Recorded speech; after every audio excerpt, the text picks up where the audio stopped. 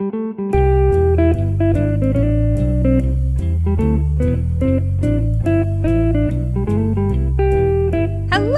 to Ona, Ross, and Carrie, the show where we don't just report on fringe science, spirituality, claims of the paranormal. No way. We take part ourselves. Yep. When they make the claims, we show up so you don't have to. I'm Ross Blotcher. And I'm Carrie Poppy. And we're back at Conscious Life Expo. Yeah. But also I got married this weekend. Yay! Yay! That was exciting. Yay! You're Thanks married for now. being in it. You know, if you enjoyed having a single person on this podcast, those days are over. I don't know if you were holding out hope. Dash those hopes aside. Oh, for me to marry all of those people? Yes. Okay, Yeah, great. because, you know, I've been married all along. Sure, yeah, that's true. I am still a Mormon. I am also a woman, and I'm more the mainstream Mormon church. If I'm a member at all, it's of the mainstream Mormon church. Okay. Also, I joined it for a podcast. So there we go, everybody. You can still hope that Carrie might be plural married to you. Yeah, good luck. Good luck. But the reason we're back at the Conscious Life Expo is because we are back to see someone I was so excited to see. Okay, you were excited. I didn't know what I had in store. Okay. And now I realize I should have been excited. This was the last talk that we attended of the conference, and we attended it together. Yes. So you get to hear our parallax perceptions from right next to each other on one of the back rows in the La Jolla Ballroom on Sunday evening. But before we get into all that, yeah, you know what else is going on right now? It's Max Fun Drive. Max Fun Drive. Ross is putting on his shades. There they go. You're joining us during the most exciting part of the year. This is Max Fun Drive. This is ridiculous to look at. Ross is wearing the sunglasses and they say Max Fun Drive across his face. And they're hard to see out of because it's like a grill in front of your face. And we're inside. But it works. I can still see the outline of Carrie. And this is the time of year that you can join Max Fun or boost your membership or upgrade to a new level of membership, support us and the other shows you listen to, and make all of this possible. This podcast, the things that we do, we visit channelers, we get our blood drawn and analyzed, you know, all these things that we do. Yep, we meet the risen Christ. So we'll be back during this episode to tell you more about what Maximum Fun Drive means, why it's the holiday for the rest of us, and how you can join. It's true. But if you're like, I already know, and I'm already convinced, then you can go to MaximumFun.org/join. Please join us right now. Do it. But about Bashar. Yeah, so you hadn't heard of Bashar, huh? I hadn't. Apparently, he's been a deal for like 35 years. Yeah, I didn't become aware of him until the last time we went to Conscious Life Expo. And it's Bashar spelled just the way you would imagine. Mm-hmm, the classic way. Like, actually, I looked it up. It is like a Middle Eastern name or something. Oh. Yeah. Okay, and just happens to be the name, spelled Bashar, of a channeled entity. A channeled entity who is channeled by Daryl Anka. Anka. I've only heard that name in one context. Paul Anka. Put your head on my shoulder. Oh, I was like, where is this going? So hard to do. Just so hard to manage it, the whole head. Okay, so okay, it's a good follow up to our Dr. Nick Delgado investigation. Oh, totally, which involves some expanding of orifices. But yes, so he's Paul Anka's cousin. His name's Daryl Anka, and I've been looking into him these last few days. So this is retroactive research we didn't have at the time. But let me tell you about Daryl Anka. Yeah, let's hear about it. And that's Darryl. There's many ways to spell Daryl. Mm-hmm. He chose that one. Okay, so he's Paul Anka's cousin, as we said. He's been giving these lessons where he channels some sort of otherworldly being for decades, as you said, like since the early 80s. Wow. And I've heard of many other channelers, but this one was new to me. Yeah, same. Does he have any other entities, or has it been Bashar? It's been Bashar the whole time, as far as I could find. That's a committed relationship. Yeah, 30 years, man. Give him a round of applause. Yeah. Yes, being together this long, that takes dedication. Okay, so Daryl Anka started out his career as a model designer for various sci-fi projects. He works on Star Trek. Okay. Star Trek 2, the movie, Wrath of Khan, Revenge of Khan. Khan comes The back Wrath from the of dead. Khan, yeah. Yeah. Yeah, big deal. Is that the one with no? Khan? It's James T. Kirk yelling that. The no is from The Empire Strikes Back. Oh, God. Okay, Khan. Got it. Okay. He worked on that. Yeah. He was building these little models, and he starts to get pretty into UFO stuff as he's doing that. And around 1982, he says he had 2 UFO sightings in broad daylight. Also the year I was born. Coincidence? I think not. Maybe they were dropping you down. Mm-hmm. So the 2 UFOs were triangular in shape. Okay. He either had 2 witnesses or 6 witnesses, depending on when he told the story. 2 to 6 witnesses. Okay. More Wow. recently, it's 2. All right. I wonder what happened to those 4 people. And around then, he started to wonder about other ways to be in contact with alien beings. Also the year E.T. came out. You know, it's always... Is that true? Yeah, it's always Oh, goodness. interesting to look at what's in the media, what's fresh in people's minds. Yes. You know, and Star Wars is 5 years old at that point. He worked on Star Trek. So, you know, it's interesting to think of kind of the version of aliens that people have in their heads at that time. Great point. And also so tempting to think of these stories in isolation as if any of us aren't affected by our cultures. But there you go. So that's when he started to wonder about being in contact with other alien beings. And soon after that, he started seeking out metaphysical topics, and he started actually taking a channeling class, apparently. Oh, a class. A class. We need to find a channeling class. Right? It can give you a whole career. Yeah. So in 1986, that appears to be around when he contacted Bashar. Okay. During one of his channeling sessions, he just kind of plunked into this state where he felt like he was in contact with someone from another realm. It was this extraterrestrial named Bashar, and it really shocked him. And at first, he wasn't sure if he could believe it. And then he recovered a repressed memory. Oh, wow. Why is that always part of the story? I know, of having agreed in a prior life to be Bashar's channel. And it was like That's weird. Let's not start now, but next life. Oh, right. Good point. Yeah. So he recovered that, and he said it was like instantaneous. It had all the feel of a memory. It had to be real. It couldn't possibly have been There's a no confabulation. other way to picture something and be convinced that it is true. Right. Even though memory is an imagination process. But anyway. Which seems like the sort of thing Bashar would say, but we'll get there. So in 1986, various newspapers begin to cover him. He comes to their cities to channel Bashar. And in LA, where he lived, you know, in the greater LA area, he would channel Bashar in a house on Gaviota Avenue in Encino for $10 at a time. I was able to find that in the LA Times in 1986. $10 at a time? Mm-hmm. Okay. Which is a pretty good price. It was like $25 to see this unknown channeler. Yeah. In $22 anyway. So if you couldn't make it to the house where he was channeling Bashar, that's okay. He was already selling VHS tapes of this for about $20 a VHS in 1986 dollars, Wow. which is like Yep. $50. Yeah. Yeah. Okay, so that's one way to bring in the money. I also want to mention that 1986 was the year of Star Trek 4, The Voyage Home, which is my favorite Star Trek. That's the one where they rescue the whales. Oh, And they go back to present Star Trek day. 4 Revenge of the Whales. That's what I used to call it. They go back to San Francisco. So you've seen that one. Yes, I have. Isn't that a fun one? It was fun for the kind of thing it was. Transparent aluminum? Oh, I don't even remember that. My ex-boyfriend Craig was like, this is the one I can get you to watch. It's got whales in it. Yeah, And it's got did have saving whales in animals it. as a plot line. It did have whales in it. That's the one I would try to show you if I wanted to curry Carrie's favor for Star Trek Yeah, as so a franchise. we would call it Star Trek 4 Revenge of the Whales. I like it. Okay, so I think 1987 was also Flight of the Navigator. so we got a lot of alien shit going on I then. love Flight of the Navigator. So in 1988, he starts doing channeling a little more broadly around the country. He visits Utah. There's some local newspaper coverage of that.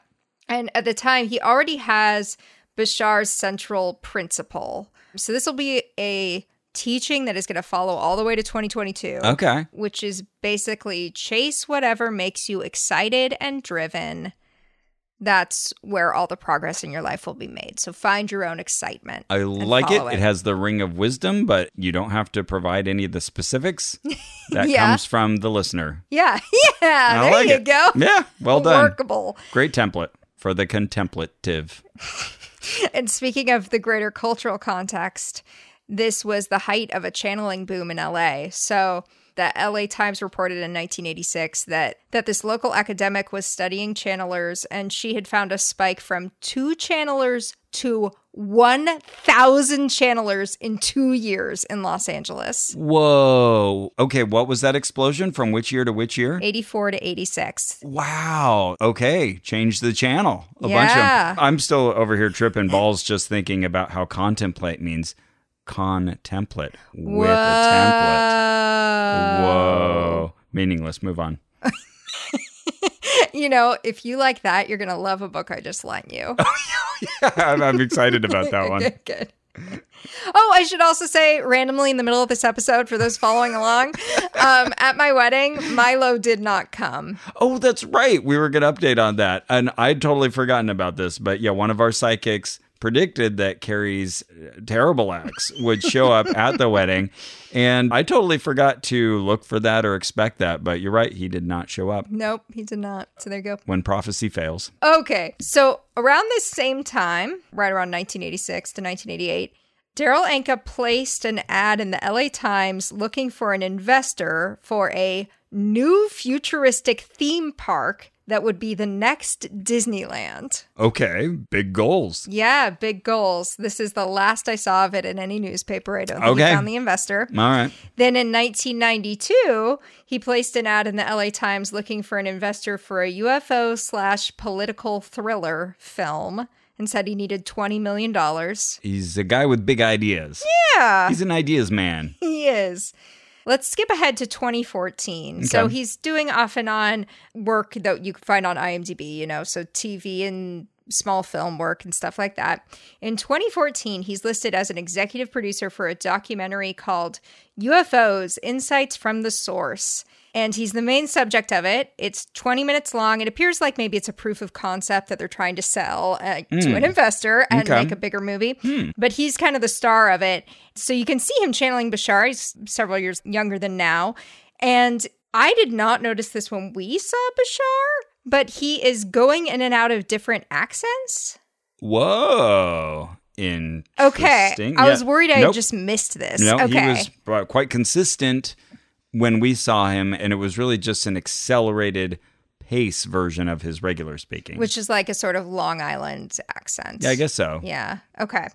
So, although I'm very bad at accents, so I was Long just going to Island say, I'll defer to you on that. Okay. So I'm not sure, but we'll play some audio for you folks. You can make your own decision. Yes, and remember again, because the original definition of karma is action, which happens in the moment, then in a sense, karma is synonymous with free will. You are making the free will choice to take the actions necessary to maintain balance in your life. That's what karma is. But I'll say this, in the 2004 video, I'm definitely confident he is switching accents. I'm pretty sure I got Scottish, then Long Island, then Irish. All for Bashar? So I think it's supposed to be some sort of statement on like him trying to communicate with us and maybe like adopting different ways of speaking. As he's being channeled, he keeps switching frequencies or something. Yeah. Okay. Maybe. I don't know. For you Scottish, I'm going to speak in a brogue for the next 30 seconds. Right. Yeah. Maybe. Weird. Okay. Unless I'm just totally out to lunch on this. But in the video, it is not explained why he's doing this. So it's really distracting. Okay. And then in 1999, he first filed for the business he calls Bashar Communications. And that's what all of the copyrights are under. Any of Bashar's channelings, any of his teachings are under Bashar Communications. I wonder how Bashar, the entity, would feel about him copywriting. Guess he feels great about it. He would know. Okay. Do you talk to Bashar? I don't. See? Fair. Okay. See? It's a closed system. Who am I to know the ways of Bashar? All right. But as you hear the answers that we're going to share, just think how Bashar would answer a question about copyright and wanting to hold on to rights. Okay. So you do pay to access most of Bashar's materials these days. For example, I watched a video that was $20 for me to download. It was his channeling session from early COVID. It was 2 hours. worth it. But like, I don't know. It's the sort of thing you would probably put on your YouTube under other circumstances. Sure. How much did you pay for it? $20. Wow. For a digital download. All right. Well, at least he hasn't changed his prices since the 80s. Yeah, I know. It's gone way down. Okay. So who is Bashar, though? Yeah, who is Bashar? Who is Bashar? And Why should I believe him? Exactly. Okay, so Bashar is the entity that Daryl Anka channels, and he is an extraterrestrial. He lives on a spaceship 7,000 Earth miles above Sedona, Arizona. Mm-hmm. He lives in the future, or what we perceive as the future. And I'm guessing this is just a spaceship that we can't see, because that's very specific. 700 miles over Sedona, presumably it's been 7,000 Earth miles. Okay, all right, fair. Harder to see. He's from a world called the Essassani, which follows the Prime Directive, so they can't interfere with our worlds, but they can provide education. Okay, I like when I Google Bashar. Sure enough, the non-physical being who speaks through channel Daryl Anka is the first link that shows up, bashar.org. But off in a sidebar to the right, it reminds me that there is a Bashar al-Assad, who is the president of Syria. So the Essassani follow the Prime Directive, which I think is very funny because he worked on Star Trek. Right, that he would use that concept of the Prime Directive, which is to observe but not influence the course of events of another culture. Though they are allowed to educate us. That's the only thing they're allowed to do. Okay. Very convenient. So their society is called the Sethani, or Place of Living Light. Okay. And this would really please Linda Moulton Howe. We get a physical description of Bashar. He's about 5 feet tall. He has white-gray skin. There are no hair on the males of his species. There are hair on most females. It's usually white hair. Their eyes are larger than human eyes. And they are a hybrid being composed of Earth-human genetic stock and genetic stock of those beings you have referred to as the Greys. Okay, so humans plus Greys equals whatever this race Equals is. the Essassani. The Essassani. Okay, which also sounds like a refreshing drink. And their world is much like Earth. It's the third from its central star. That star is called the Shah. It has a slightly hotter spectrum, so it's slightly more green, that star. Is it within our Milky Way galaxy? Can you point us to it? I know that we're supposed to look toward Orion, Okay. but I don't know how far toward. All right. And their world doesn't have seasons like ours because the axial tilt is not as great. So it's very comfortable all the time. Oh, okay. They have more oxygen. They have more water. We would probably feel dizzy on their planet. I assume that means it spins fast. Or that the increased oxygen somehow makes one dizzy. Yeah, okay.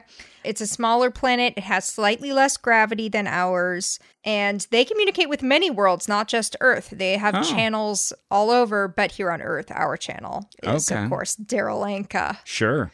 Okay, so you may be thinking, I'm not sure that I believe all of that. Okay. I mean, you might be thinking, I do believe all of that. But if you're thinking, I'm not sure I do believe all of that, that's okay. He says that you do not have to believe that the channeling is real. Phew. It could be happening in Daryl's own consciousness. It doesn't matter. Oh, wow. That's quite the golden ticket he's found. Right? I was like, oh, it matters to me. Yeah.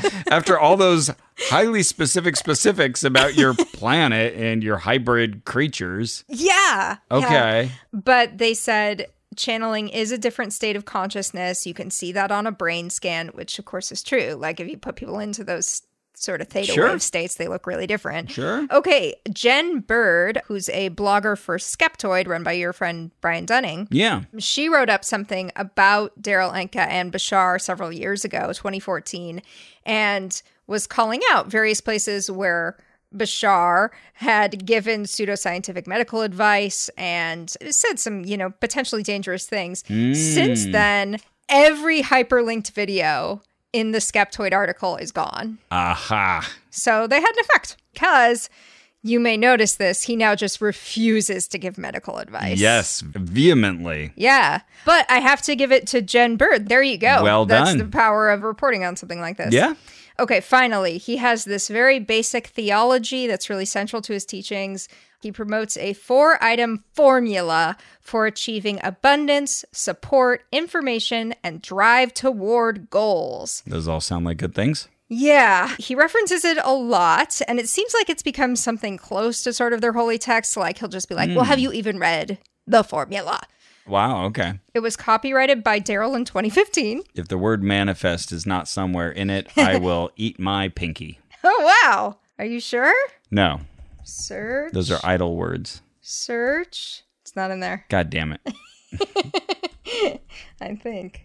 Let me make sure that Oh, never mind. The search functionality is not working. So maybe it's there. Oh, here I was chewing on my pinky for nothing. Oh, no. Okay, so there's 4 steps to the formula. I won't read you all of the minutia underneath each step, but the 4 steps are: take action on the opportunity that contains the highest excitement.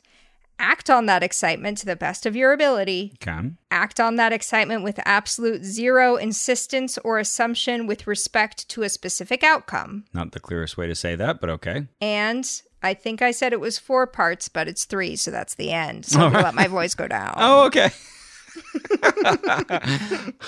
Because he's really into the law of attraction. So I expected just sort of a restatement of the law of attraction, which that kind of was. Is. I mean, there's nothing too objectionable there.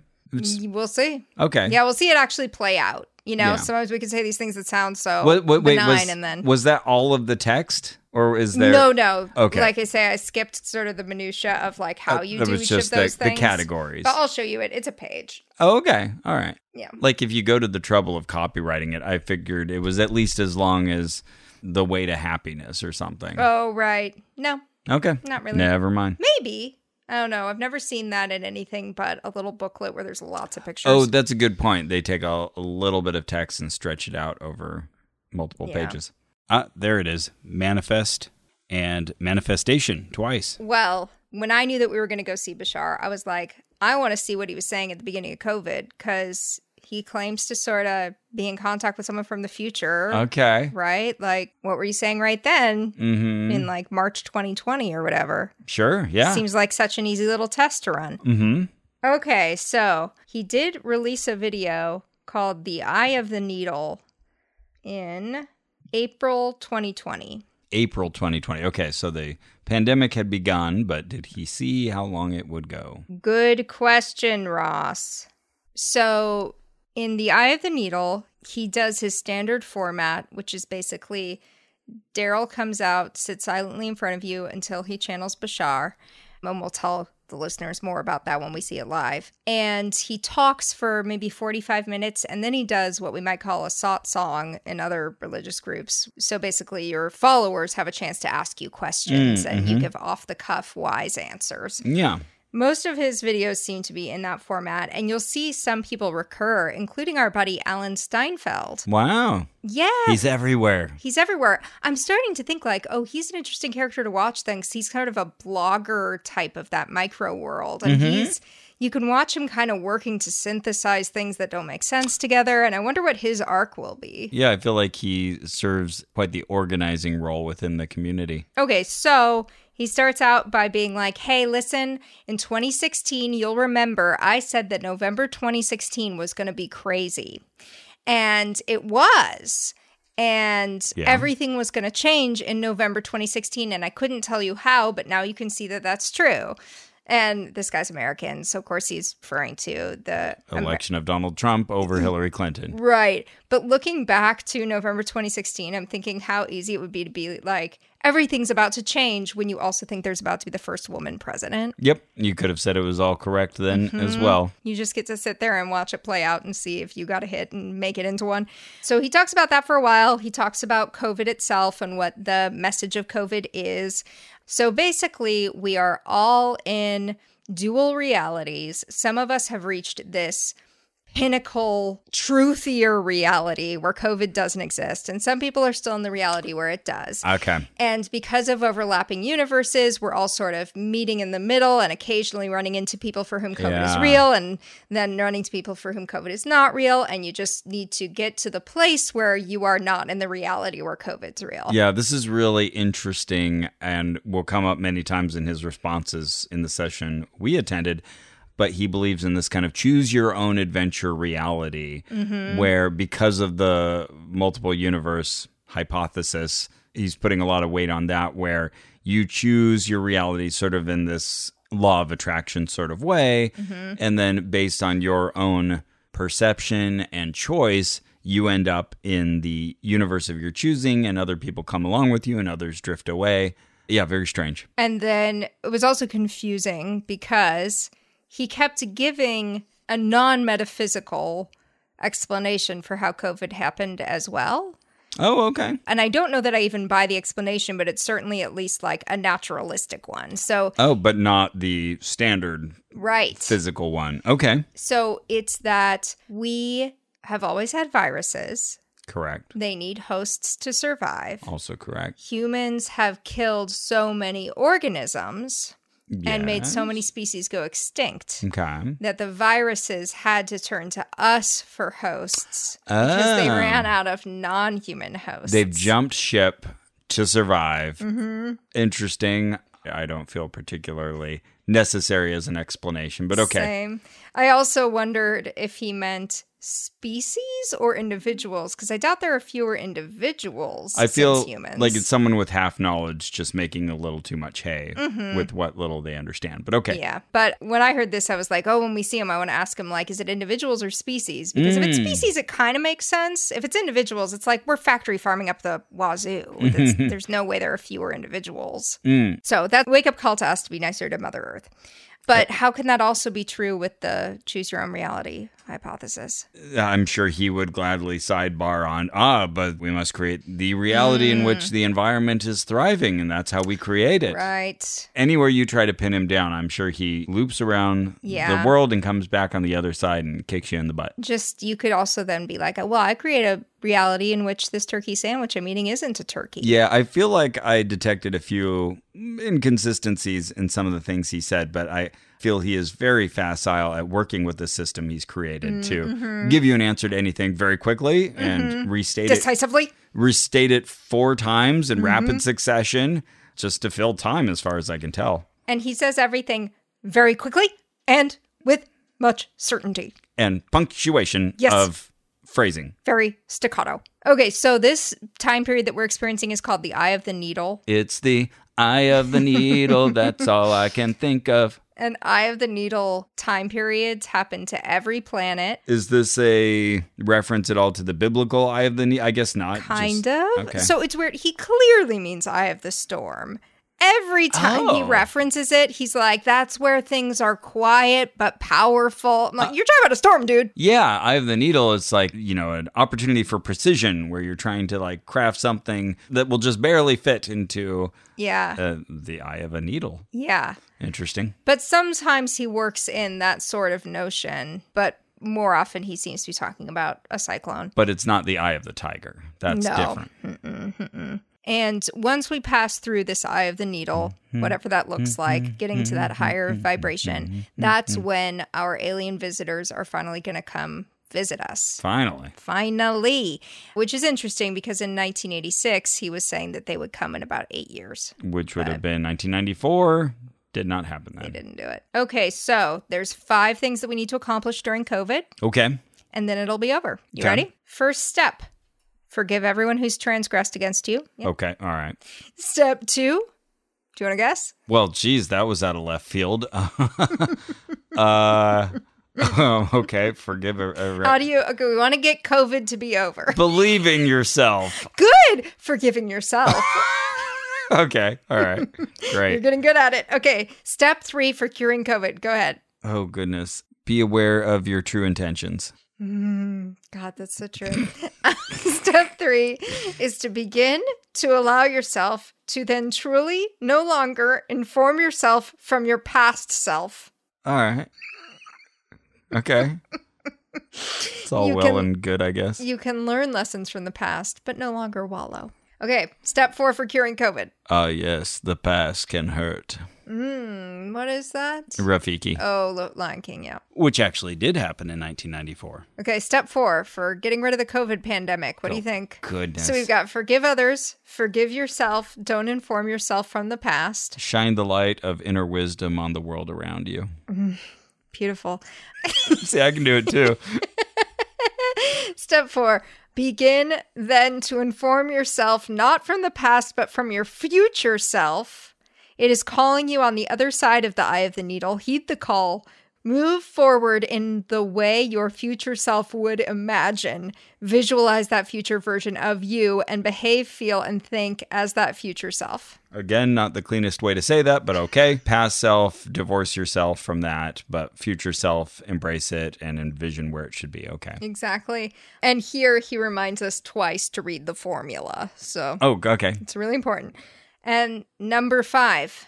Do you want to guess what the 5th step for getting rid of COVID is? Be open to divine wisdom. For some reason, I felt like you were going to get it, but it's allow yourself to be fully in the present. Oh, okay. Yeah, and then COVID will go away. Now, I wonder how this works. So I'm just going to push aside for a moment the possibility that he's talking to an extra dimensional being. We'll just stick a pin in that. Maybe that's the case. Mm-hmm. But if that's not the case, I wonder if he plans these things out in advance and kind of follows an outline he's given himself, or if he just comes up with it in the moment. He's like, yeah, that's good. Oh, yeah. I would guess the latter. Me too. Yeah. I feel like there's some sort of dissociative loopy state going on here. Okay, so then he does his Q&A, and a lot of the questions are just basically like, so is this what you meant? When you said 2020 would be crazy, did you mean this? And he's like, mm-hmm. And they're like, why didn't you say anything? And he's like, well, I didn't want you to panic. Yeah, this will be very interesting when he makes a specific statement later during our event. Oh, okay, good. Okay, you've more recently reviewed that, so I'm interested to hear. And then people are asking him, and remember, this is like early 2020. People are really scared. So they're saying, like, what should we be doing? People are talking about vaccinations, but some of us are scared of that. And, what's the solution? And he's like, I can't tell you which way to go on that. You have to leave that up to you and your choices. Mm-hmm. But it is true that there are some things you could do to just be healthier, like reduce your fear-based belief systems, lower your stress, have more positive energy. And this will all be over in... Do you want to guess? Ooh, he says a date? Roughly. He says of time? A certain amount of time from that moment, yeah. I'll say 1 year. 7 months. Wow. So wrong. That would have been November 2020. Incorrectamundo. Super incorrect. Yeah. Not even one you could really talk yourself around. I'm sure he'd find a way. Yeah. But not one you could convince. Not as incorrect as Donald Trump was, but still very incorrect. Oh, right. Yeah. It'll be gone by April. Yeah, God. There is a part where I think he's basically telling them not to wear masks. He says, this is the opportunity to practice knowing how to live in the reality you prefer through the actions that you take that would be representative of the actions you would be taking if you already lived in that reality. Which in this context feels to be like you're saying don't wear a mask. Yeah, but what a speech pattern, too. It's just... Yeah. Such a word soup. Yeah, definitely. It's a thick and creamy soup. We learn in this that Bashar has a father who has passed messages through Bashar through Daryl. Oh. The father predicted a terrorist attack on a global level in 2016. And of course that didn't happen. Huh. Yeah. And so, and I guess he also predicted an economic collapse after that. So someone asked a question about that bravely. Yeah. And Bashar goes, it is somewhat connected, but again, we will not make predictions at this time. Ah. Okay. Great. So when the predictions pan out, he's got a way to accept them. And when they don't, he's got a way to ignore them. I learned from this and some other things that central to his teaching is this concept of hybrid children. Did he talk about that? Yep. It comes up. Okay. I saved this one for you, Ross, because I'm hoping you have some idea whether this is anything close to reality. Okay. Maybe it's total reality. I have no idea. So someone asked him a question about space-time, and here's how he responded. You have a 100% space-time. If you are not moving very much in space, then most of that 100% is experienced as time. But if you're moving through more space, then less of that 100% experience is experienced as time. You can only have the 100%.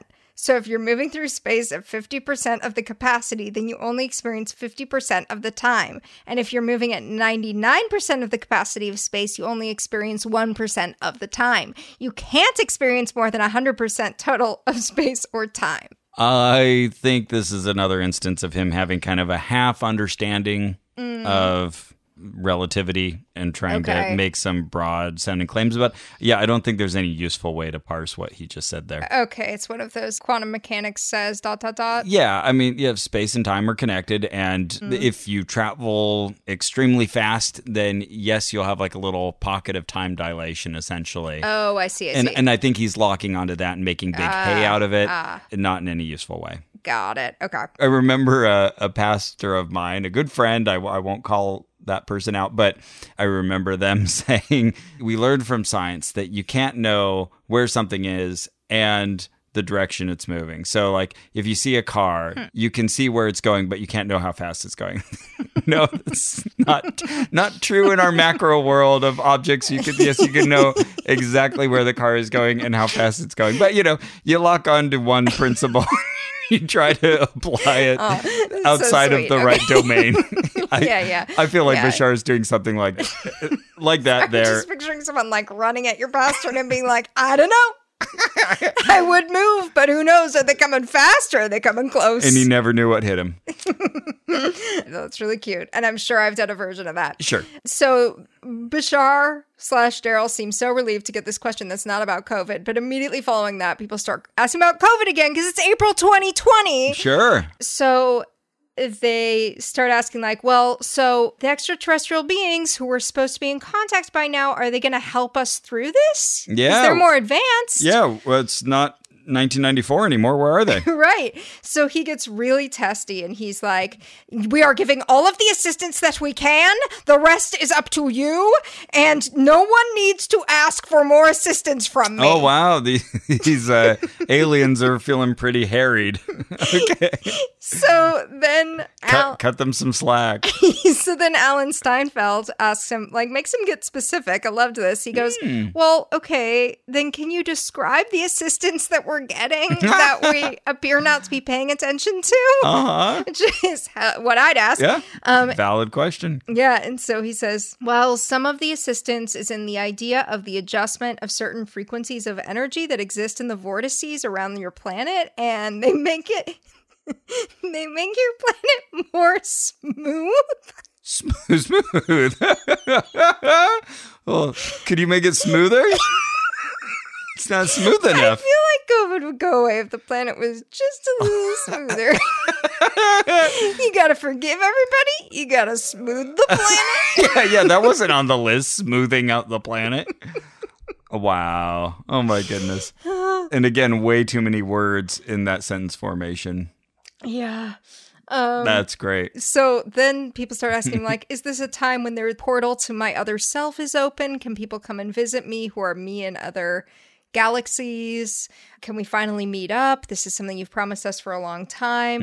He's like, yeah, that's in process. Wow. Okay. He's like, get off my case, Mom and Dad. Yeah, stop asking me for a timeline here. I know I'm overdue. It'll be ready when it's ready. Wow. Okay. Anyway, you can see why I was delighted to go back to this guy. Yeah. See him in person. Absolutely. Yeah. So I was totally excited to find out what the big deal was, why you were so excited. And clearly when we got there to the La Jolla Ballroom at 6 p.m. on Sunday, clearly other people were equally excited because we've talked about some pretty big names only getting 30, 40 people in the room. Yeah.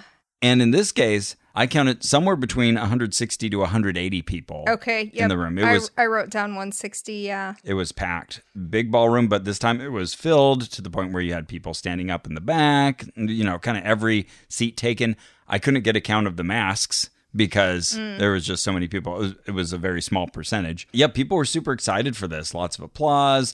And this wasn't even going to be Daryl Anka and his friend Bashar in person. Right. He was going to show up over video conference. Yeah. Like, okay. But still such a big draw for this. So they had a large TV up on the podium. They were sorting out tech issues with as they connected with him.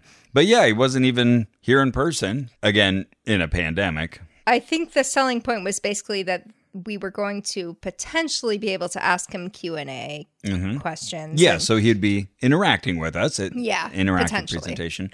And so they took all of our names, we wrote them on slips and put them in a basket. Yeah, little pieces of paper. So We had a Ross slip. We had a Carrie slip. We were really hoping. Mm-hmm. You can tell what happens by the tone of our voices. How old is he? You want to guess? Well, since he's been doing this for so long, I'm going to say he's 67. 70. Oh, okay. Very close. Wow. All right. Well, he's looking good for 70. Yeah, I was surprised. I would have thought 60 at most. And I don't think at any point during all of this, he even became a Max Fun member. I mean, that's rude. Thank you! Even if it was in the 80s, he should have been somehow known that he would become a Max Fun member. He could have post-dated a check. Yeah, you know what? Channel Bashar, who's in the future and can tell you about Max Fun. Right. And he'll tell you, you know what? If you really have that kind of foresight, you would know. This is the kind of thing that makes me doubt his story. But you know what? A percentage of our listeners are already Maximum Fun members. So if you're a Max Fun member, you're way ahead of Bashar. Oh my God. You're such a bigger deal. And for the rest of you listening, well, let's go back to the ones who already are. You can upgrade your membership. You can boost your membership during this time. And all of that will help towards our podcast-specific goals. That's right, which we'll tell you about in a minute. Yeah, or if you're one of the many other listeners, and we love to have you here, who maybe now you're in a position where you're like, you know what, I could actually support this show. Yeah. This is the time to do it. This is the week. And Max Fun memberships pay for this show. This is how the show gets made. Yes. So Richard, Stephen, Zachary, Scott, Ian, Ashley, Ian, Hannah. please. Yeah. Oh, Hannah. Most of all, Hannah. Come on. Get your ass together. And Get your ass together.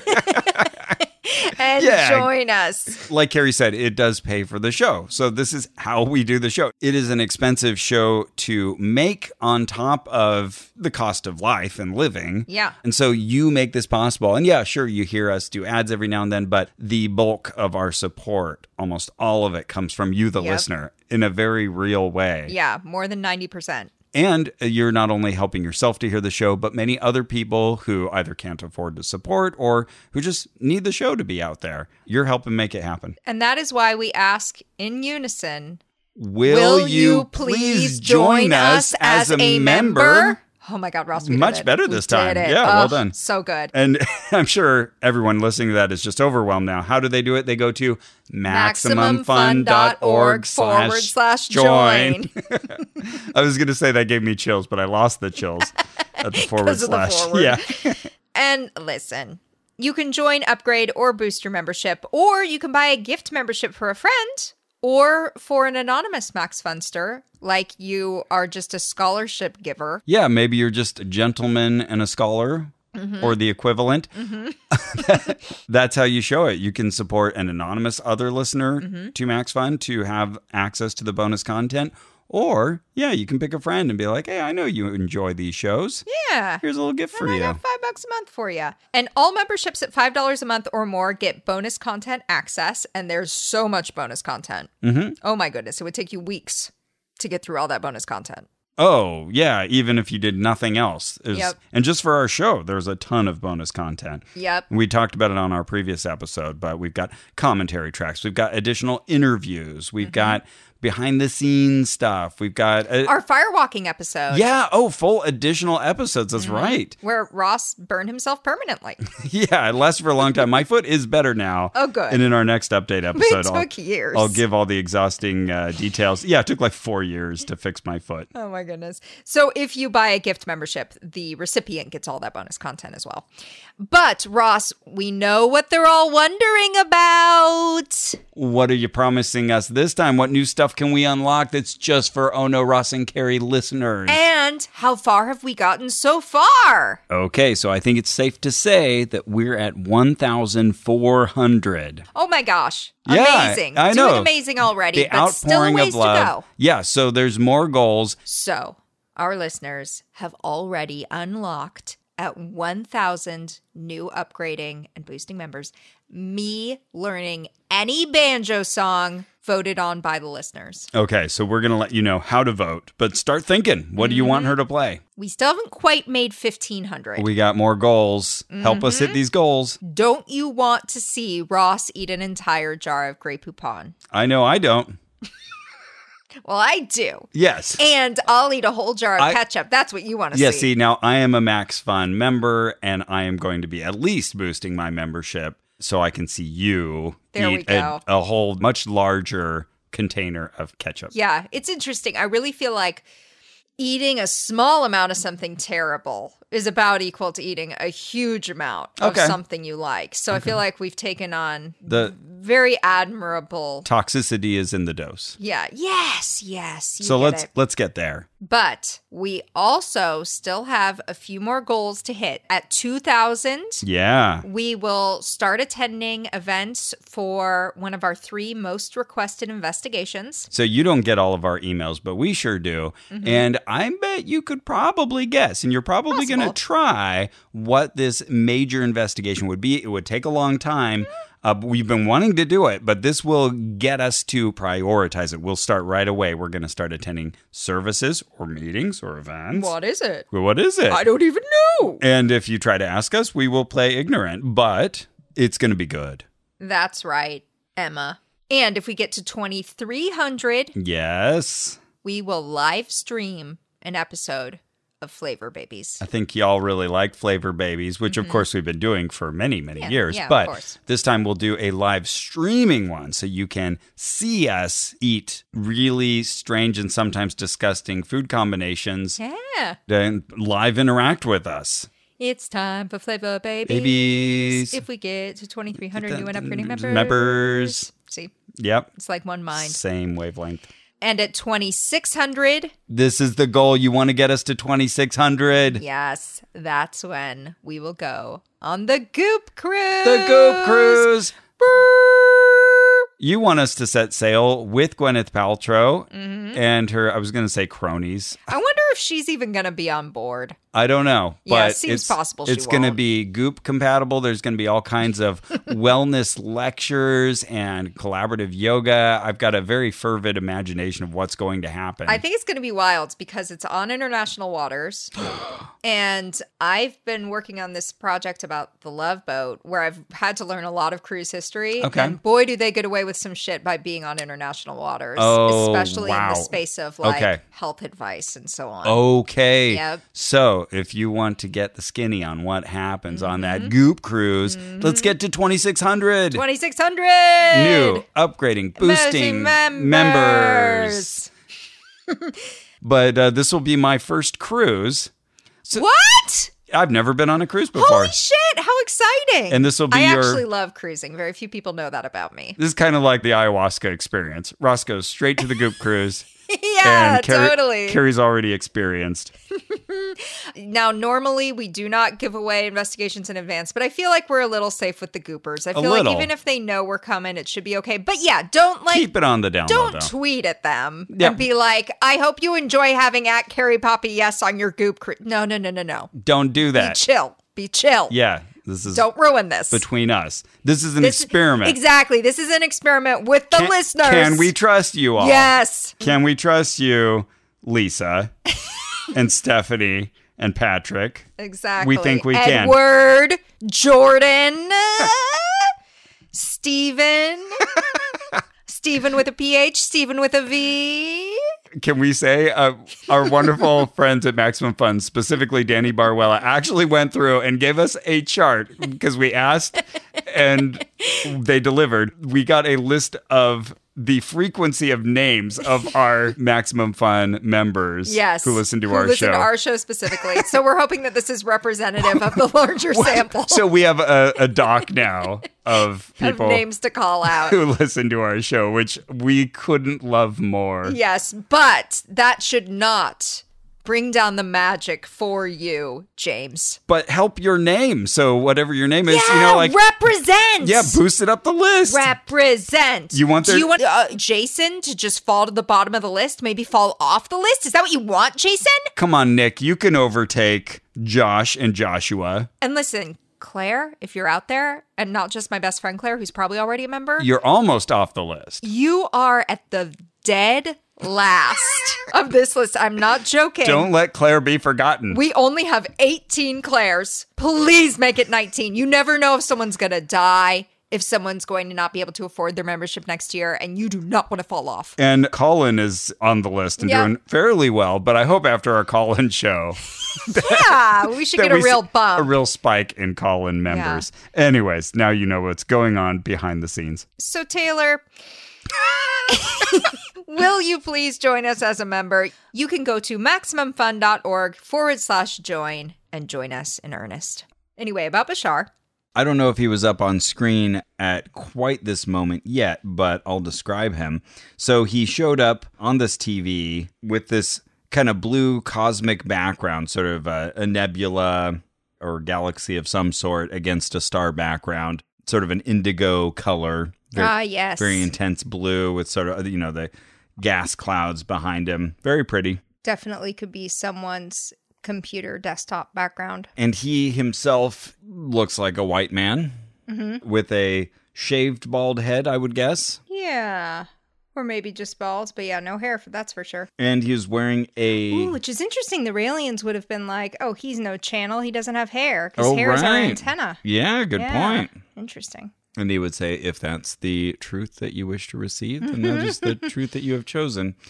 He had a Hawaiian shirt on. It was black with white flowers that had yellow centers all over it. And it was kind of framed sort of from his waist, like you could see a little bit of his upper thighs, but mostly it's just like his torso and head filling up the screen, which made him sort of as large as life, at least. So, if he had been there, he would have been about the same size. So that's how he appeared. And Carrie was mentioning they took all of our names, so they put him in a big hat or bowl or something. And guess who was hosting? Jimmy Church. Yeah, Jimmy Church was building up this whole event. And he is a radio announcer from this world. Yes, that has appeared at many of our previous talks and conferences. So he starts picking out and announcing the names, and as people get their names called, they all file over to the right side of this room, and they're in a queue so that they can come up to the microphone and ask Bashar questions. So they start calling all of these other people who aren't us. And I can't remember exactly how many, but it was like, 10 people-ish that they called up. And every now and then they would hit like a name. At one point, Jimmy said, Judith with a Y. And like the audience suddenly was playing our role. They all went, what? It was just kind of funny. Like, how could that be? We don't do that. There was somebody named Sky Ra, only at Conscious Life Expo. Yeah, definitely. So Daryl shows up on the call, and he's referred to as Daryl because he's not yet channeling. He's just a human being like us. He's Normo. Jimmy asks how he's doing. He says, I'm great. I hope everyone there is having a good time. It sounded like he was almost getting a little Bashar for a second, and then he'll talk in that very fast, punctuated voice. Yeah. Sometimes. But the Daryl character, if you will, is a little more subdued. So Jimmy had a couple questions for him. First was, well, how do you feel when you make this transition? Yeah. What goes through your mind? Such a good question. And so here's how Daryl describes it. He says, it's an energy surge like falling into a very dynamic daydream with images and feelings and concepts coming very quickly in a telepathic sort of way. It all shows up in an instant, and then it takes a while to unspool into our language. And it's like standing under a waterfall, and you guys are just getting the spray. And everybody laughed at that.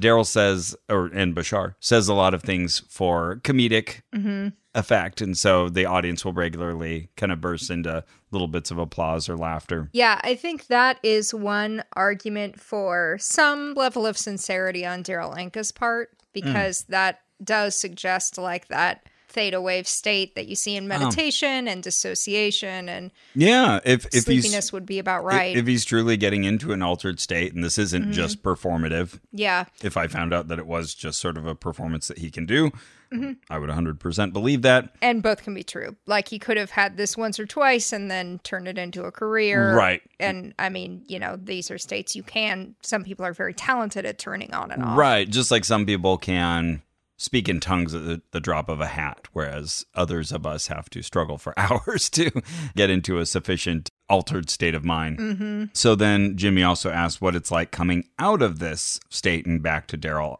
Daryl said, oh, it's like waking up from a daydream. Again, he says that.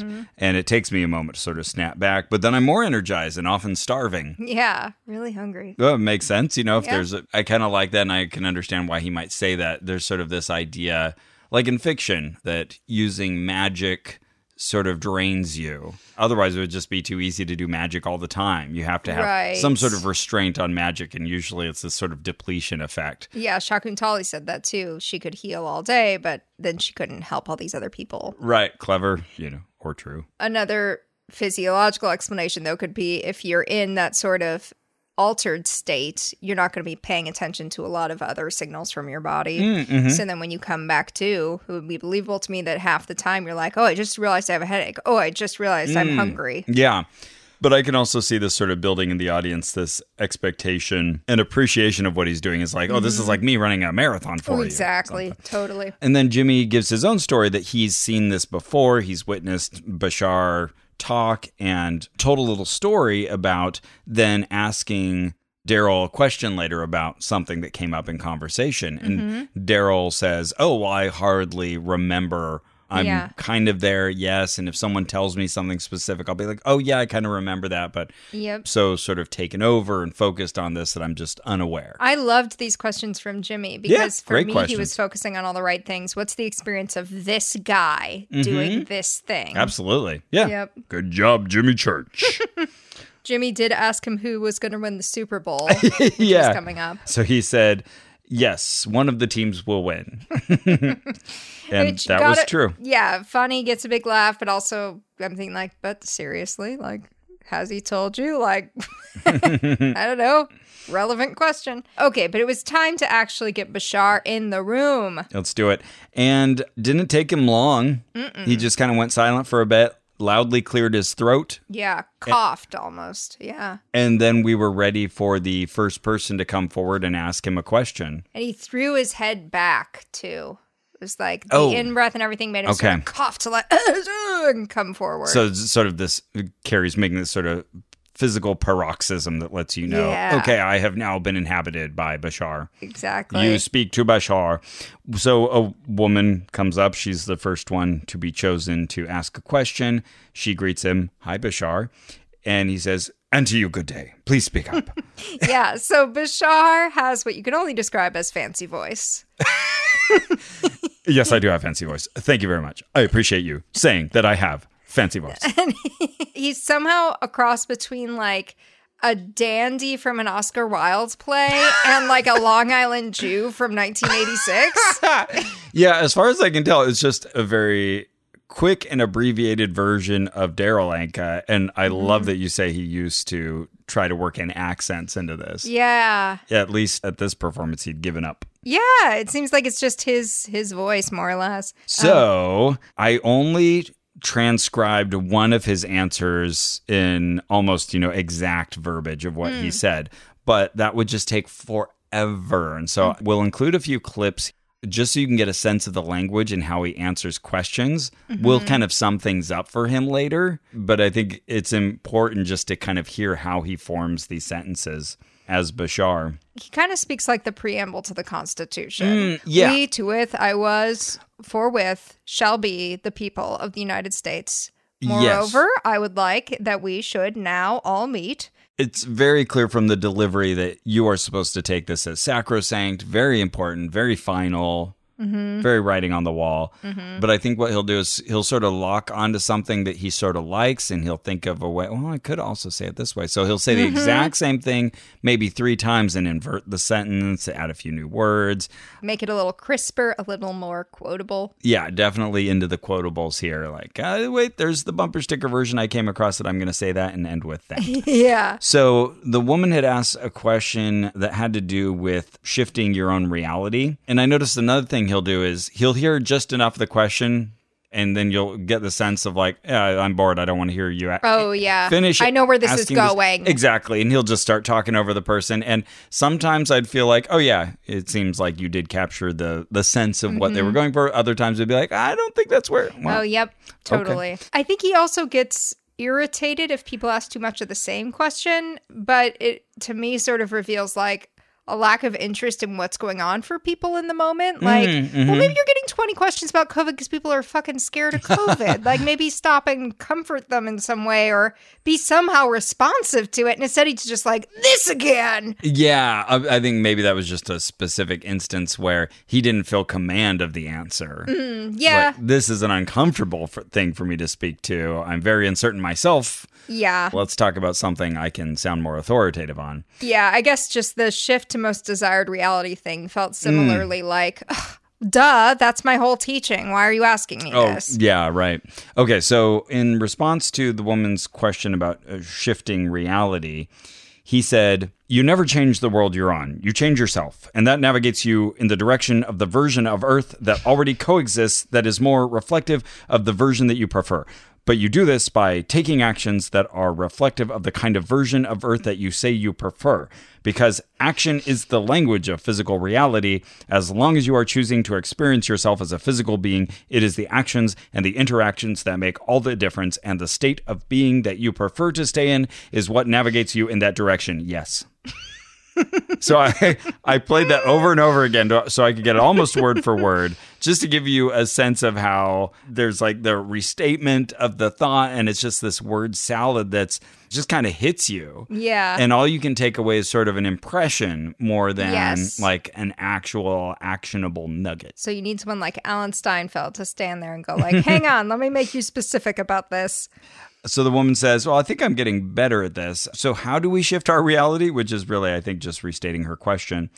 So he says, you just have to understand what that belief is saying to you. Pay attention to the stories you're hearing. You'll understand they make no sense, and then they'll be gone. You may have another belief that is the real one for you.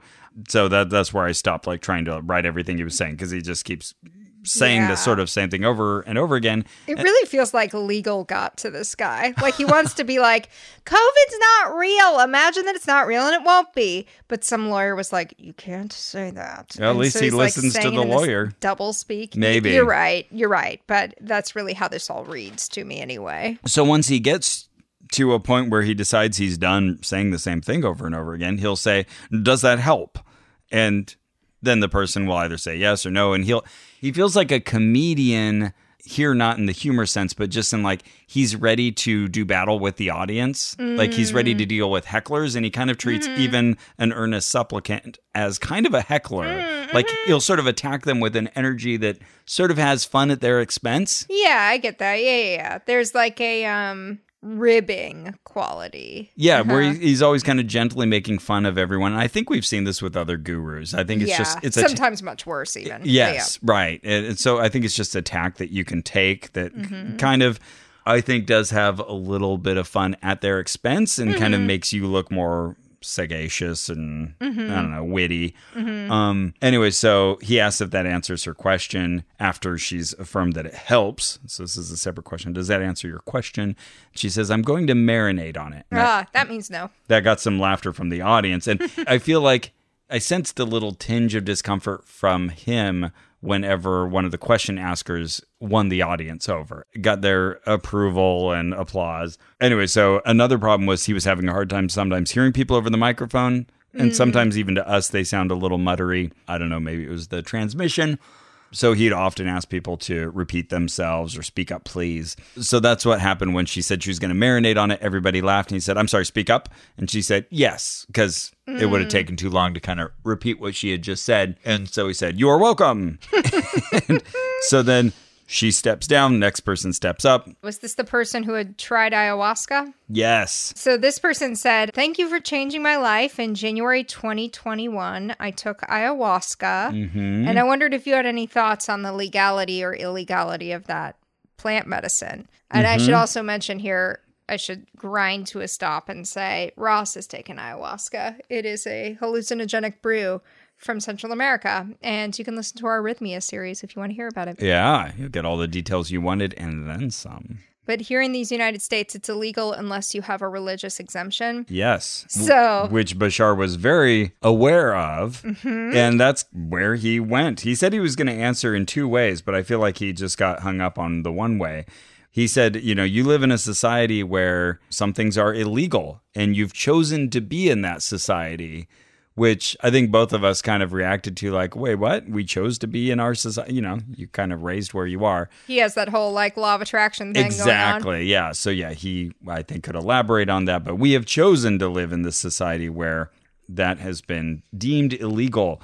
If you live in a society where something is not legal, that is not something you are able to do, because you have chosen to be in a society that imposes that particular limitation on you of legality. Unless you allow yourself to go to a society or a culture on your planet where it is legal, and that can be following the path of your excitement to do it where it is allowed.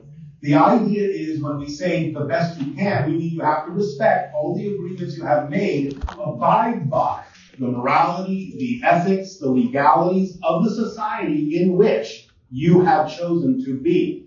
And that means that when you come across what appears to be a barrier, it means there is another path for you, an easier path for you. Look for it and find a way in which you can do it without violating the agreements you have made in the society you have chosen to live in. Otherwise, you're actually pushing against something that causes resistance, and that can muddy up your particular path of truth. So go with the flow of where it actually doesn't present any obstacle to what you have agreed to do. Those are the ways to look at the idea of doing it the best you can until you can do it no further. You have to use these tools precisely, and you have to honor the agreements you have made for the society in which you have chosen to live, so that you do not cause resistance in your own path. Does that make sense to you? Which, of course, we could immediately think of so many unjust laws and all of that. Like, it's such a cop-out. So I feel like he answered in one way. He said he was going to answer in two ways. And he said, does that answer your question? And the guy said, can I ask another question? And then this is classic Bashar. He said... Classic B. He said, that was a question. Do you have another? Yeah! Clap, clap, clap, clap. Dad humor. Bashar did it. Oh, hell yeah. I recognize that as another question. Very good. Yeah, Bashar is not funny, but Bashar really thinks he's funny. Yes. Well, the audience laughed. I feel like it is someone who wanted to do stand-up class, never got around to it, and found a place and way to do comedy such that you will be accepted for doing a very poor job of it. It's a real niche, but he found it. He found it. He's in it. Then that guy wanted to ask about the Sedona vortex. Yeah. So from ayahuasca to Sedona, this is an exciting trip. So Bashar, in his answer, he said vortices. And I remember from when you visited Sedona that you taught me that they say vortexes. Yeah, they don't like vortices, yeah. But I guess 7,000 miles above Sedona, vortices is appropriate. Well, that makes sense. So in the energy vortex above Sedona, most of the people there are hybrid people. Mm-hmm. I guess Bashar is. I guess so. But yeah, he was definitely talking about them as alien-human hybrids. So I guess vortices give you a good connection to those and other spiritual entities as well. And then the guy said, I have a last question. And he said, another last question. He wanted to get Bashar's take on A Course in Miracles. Right. And Bashar's overall thoughts on other channelers, which I also agree is an interesting question. Yeah. I might have tried to phrase it in a different way, but he had an interesting way of getting out of this, commenting on Jay-Z Knight, Ramtha, any of these other channelers out there. He said, we cannot endorse a specific source. Here he's using the royal we, as he does often. You have to ask yourself what works for you. You use what works, and then you leave behind what doesn't. So very non-committal answer that sounds highly specific. Yeah, non-committal is like an interesting through line with Bashar, because for a channeler, I don't know, he's not willing to be specific hardly ever. Like, even when people will come up and ask him questions about Donald Trump or something, and he'll be like, I'm not going to answer that. And I'm just like, wow, you really don't want to cut anybody out of your potential market, is how it feels. Right. Yeah. I'm not willing to cut anybody off. I'm guessing criticism probably affects him quite a bit. Understandable. And he just wants to mitigate it however possible, because like you were saying about the Skeptoid writer pointing out his videos and those being taken down, and now him refusing to give medical advice sounds like he is reactive to such inputs. Yeah. Yeah, I think the end result is he sounds incredibly evasive. I thought through the whole conversation. Yeah. To the point where I thought, okay, all of you who are obviously big fans, Yeah. don't you feel a little evaded? Right. He's not really giving you anything meaty. But he does ask you firmly afterwards, did I answer your question? Right. There is that pressure. Say, yeah. Yeah, very uncomfortable to be like, well, no. Yeah. Very few people can do that. Carrie can do that. Sometimes. Other times, no. So this other person came up, and again, just to highlight how Bashar gets his little giggles out, his stand-up routine, the guy greets him by saying, I have a question for you. And he says, I may have an answer for you. Hey. Oh, yeah, hey, that's great. so fun. Very good. So this person was pilot training. Yeah, and afraid to do it, right? Yeah. Bashar immediately wanted to get to the heart of this. Well, what are you actually afraid of? And the guy says, I don't know. Bashar says, yes, you do. Death? Oh, okay.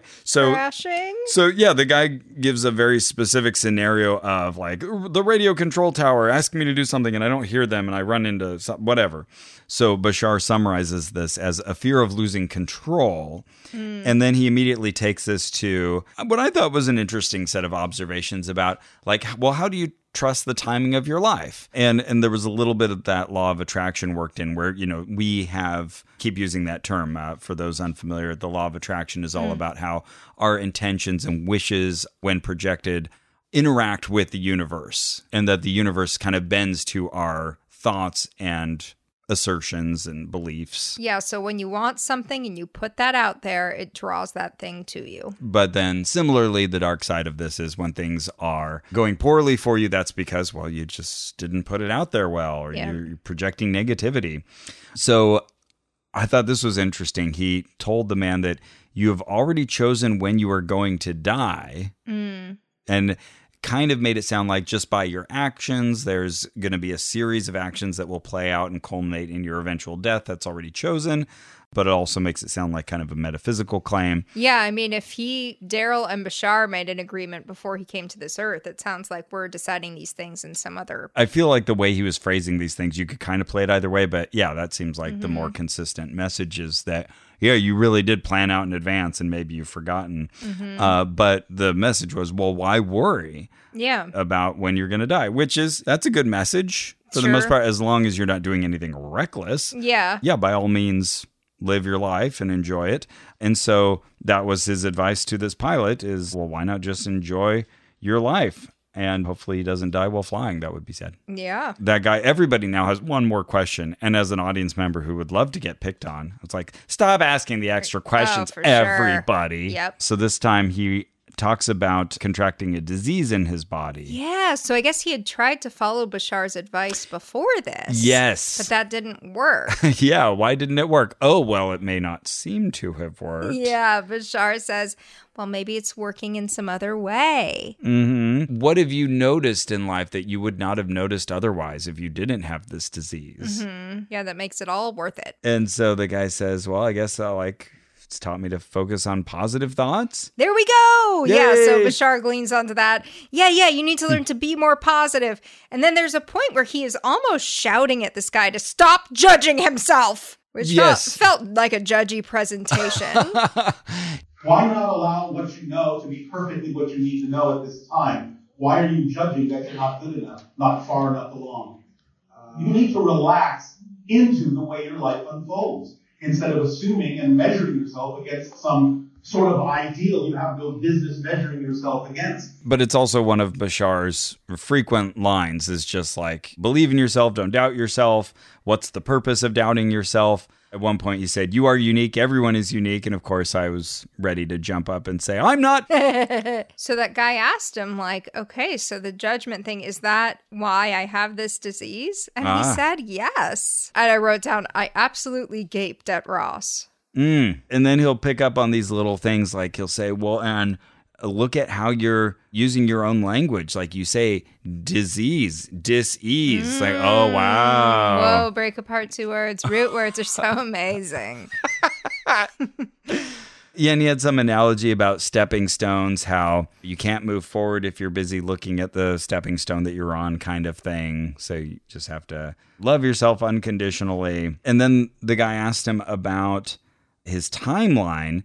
And Bashar, this is interesting. He said, we don't do predictions because things are always in flux. Yeah. So is he giving up on predictions because people pointed out that he'd gotten some wrong and he's uncomfortable making bad predictions? Right. It's especially interesting because in 2 questions, someone will ask about predictions for next year, and I'll give some. Yeah, but we don't do predictions that we're not comfortable with. Yeah.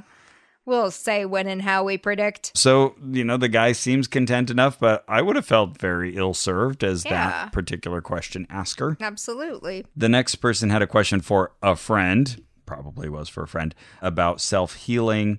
So Bashar talks about raising your own frequency. So that's another common piece of language attached to sort of this law of attraction mindset. And your vibratory level will be commensurate with receiving new information. That's a very Bashar phrase. Yeah, that doesn't mean anything to me. I guess I need to receive more information. And so, right. So he said, this was, I thought, rich. Even your own Einstein said you cannot solve a problem from the level on which the problem was created. You have to go to the level where the solution exists. Close to a thing Einstein said. So the guy says, that makes sense. And Bashar says, yes, I know. That's why I said it. So obnoxious. I'm making the jacking off motion. So the audience laughs, but come on, what a low form of humor. Yeah. Okay, now we get the question about predictions for next year. Yeah, okay. And all of a sudden, Bashar makes predictions. So, Ross, great news. The year of open contact. Yeah, open contact. So this seems to be a big, almost theological thing for him. It's sort of like a second coming of Christ, but this is when finally it will be acknowledged and unavoidable truth that we have contact with other civilizations. Of course, everyone here at the conference, they get it. Yeah, but of course. Now it'll just become an accepted truth. So, yeah, open contact. When's that coming, Carrie? That starts in 2023, and it will be a new era that lasts 10 years. And he says it's going to start slowly at first, but we'll see it in politics and every other walk of life that we're coming to the understanding that we're part of a larger family, a cosmic family. It's like the age of Aquarius. It's finally happening. Oh, we've been on the cusp for so long. We're getting to the 5th dimension. We're doing the age of Aquarius. We're doing open contact. It is all happening now. Yep. Finally. Well, and as far as I can tell, what he was saying was identical to disclosure, which is this phrase that we hear all the time, like where it becomes, again, an unassailable truth that we're in contact. Though he also... I think this is like also the aliens talk to us directly. Yeah. Come and visit or whatever. Yeah, and he also threw it open to, in addition to ETs, extra-dimensional beings, spirits.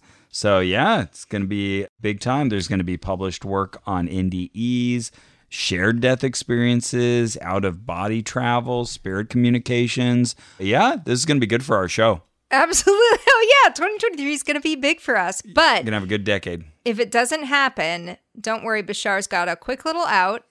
If we don't want it enough, we will stay in this cruddy reality. Right. That's right. We're still in that choose your own adventure state. So probably you and I and all our boringness are not going to receive this reality.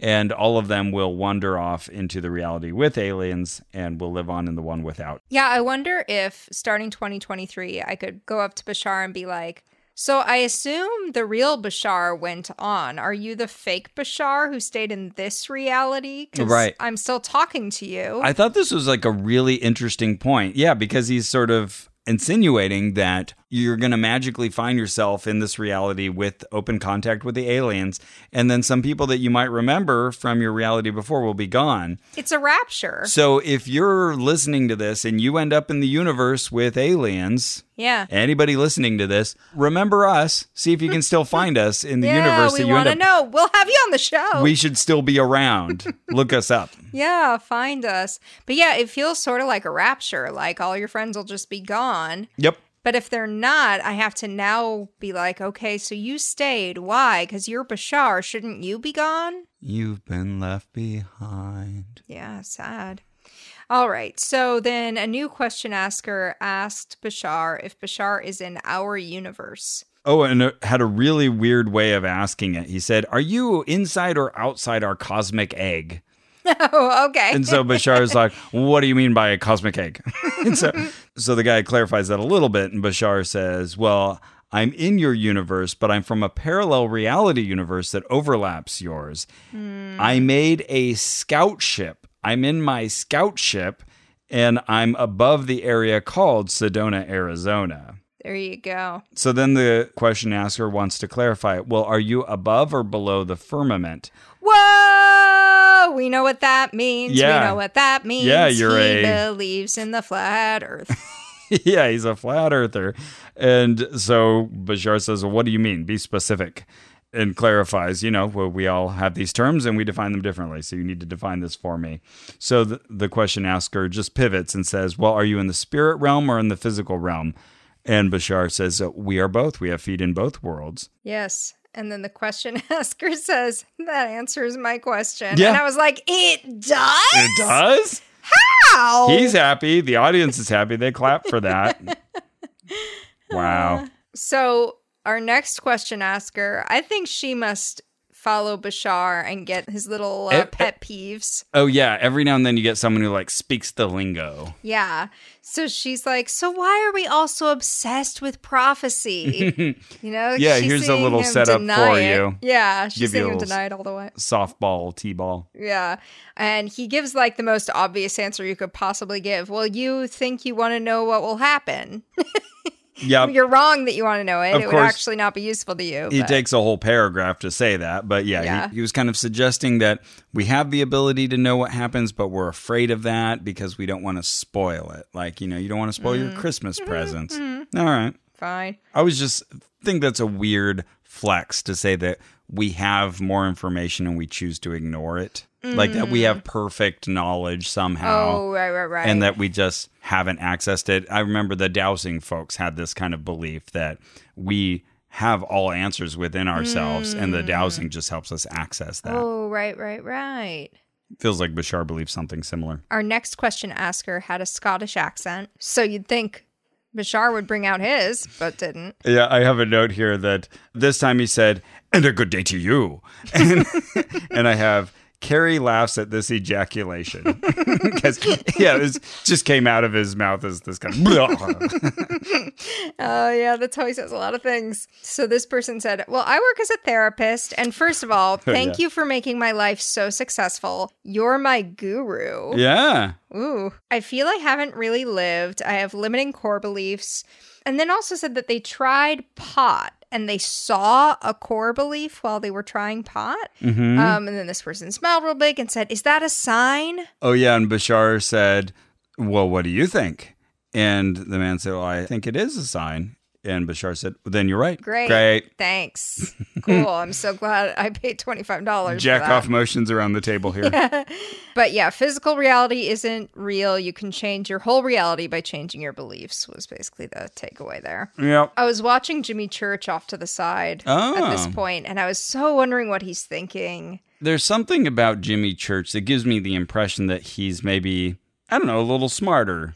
Yeah. That, smart enough that he has to see some of the pivots, the evasions. I feel like he's got to be a little more hip. So that's cool that you were watching him. What was the sense that you got? I just wrote, I so wonder what he's thinking. And I could still kind of picture it. I wasn't getting anything from his face or anything. Okay. He has a good poker face. But yeah, just curious, does he really buy all of this? And how's he synthesizing all these different people that he hears? And is he aware that Bashar has stated dates that have come and passed? This reminds me of when we were at that Bob Larson conference and Jerry Mugadzi got up and just started saying these really outlandish things, like revealing that you color in your brain, and just watching Bob's face, because Bob Larson is many things, but he's not an idiot, and you could just feel the discomfort of I invited this guy. He's my keynote speaker. Wait a minute. It's just settling in how he does this. And I'm asking about brain scans, and now I realize he has you color in your brain with a crayon. Sometimes it's just really fun to watch somebody's face when they're in this pickle. really was. That's in our Bob Larson investigation. Yeah, I remember that moment because I had read Jerry's book and I saw it coming somehow, and I was like, Ross, get your phone, get your phone, get your phone. Yeah. And so we have it on video. Oh, goodness. so good. Okay. Okay. So our next question is from someone who clearly has attended a Bashar thing before because their question is so specific. Mm-hmm. It takes 15 minutes to rewire your brain, right? Oh. Why am I stuck? Yeah, clearly a reference to something he'd said before. So the answer is basically like, stop imagining that you're stuck, change your perspective about it. You feel like you're stuck, and that's why you're stuck. Then he was critiquing the language again, like don't use the word stuck. Yeah. Just find a different perspective. And if you like this, again, you're going to love the book Ross is about to read. Okay. Next came up a woman who felt like she was missing stuff from her memory. Yes, the last few years. And this is interesting. He interjected to ask if she'd had herself checked. And said, and tried to put it down gently as, well, here's an option to just check in with a professional. Could be physiological. There could be other reasons, and those might be positive, but it might be good to check. Yeah, maybe you're switching your reality, or maybe there's something going on. And then she says, oh, but I do have another question. And he says, oh, so you remember that? And it's like, that's... Yeah, okay. It's like he's so eager to make that little quick repartee that he forgets it's in bad taste. Yeah. So she asks, well, what about psychiatric medicines? And she clearly wants some advice about her own situation. And he says, well, I can't comment on that in your society. Yeah, we cannot discuss medical issues. It is not allowed. So, Which is Bashar looks out for Daryl Anka in such a beautiful way. Like, he knows that Daryl has to live by the laws of this realm. And that he better copyright Bashar's statements. Somehow he owns the utterances of this hybrid alien from another I think it's planet. really sweet. I think their relationship's really beautiful. From another third rock around another sun. Yeah, isn't that beautiful? What a beautiful thing. So yeah, he says, we cannot advise you or endorse or not endorse anything of that nature. It is not allowed. So, okay, great. So then the woman tries again. All right, well, I've been experiencing psychic vampires. Again, she gets shut down. Nope, you aren't. There is no such thing. And she said, okay. So interesting. So this is another one of those little inconsistencies that I perceived, is that he tells everybody what is true for you is true for you. Yep. And so unless it's negative in any way. Yeah, or unless he has a very strong opinion, in which case he will assert his opinion over yours. No, there are no psychic vampires. Well, it's true for her. Yeah. So he said what there is people who have a lower negative vibration. And the only way that you sense that is by lowering your vibration to match theirs. Don't do that. Don't lower yourself.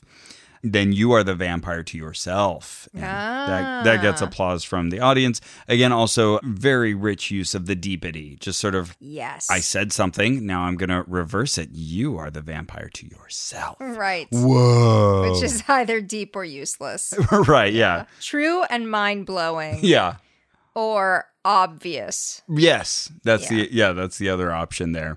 In this case, obvious. So Jimmy starts calling out some new names, but first he's going to ask a question that he's got. So he says, in our reality, there's a lot of division. Yeah, so what do you observe about that? Yeah, very open-ended. No, Jimmy. No. Okay. Bashar is like, no, there's not division, there's separate realities. And don't try to get these realities back together and you won't see the division.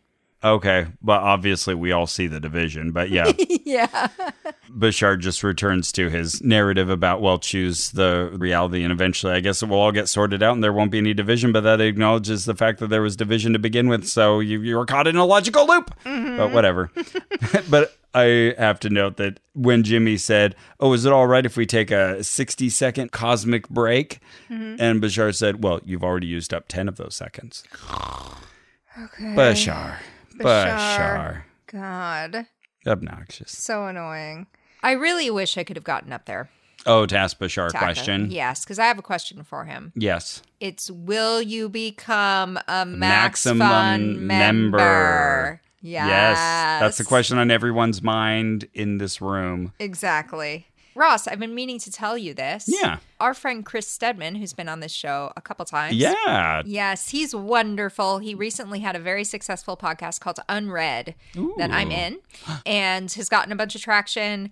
And he was interviewed about that and asked to name 4 of his favorite podcasts.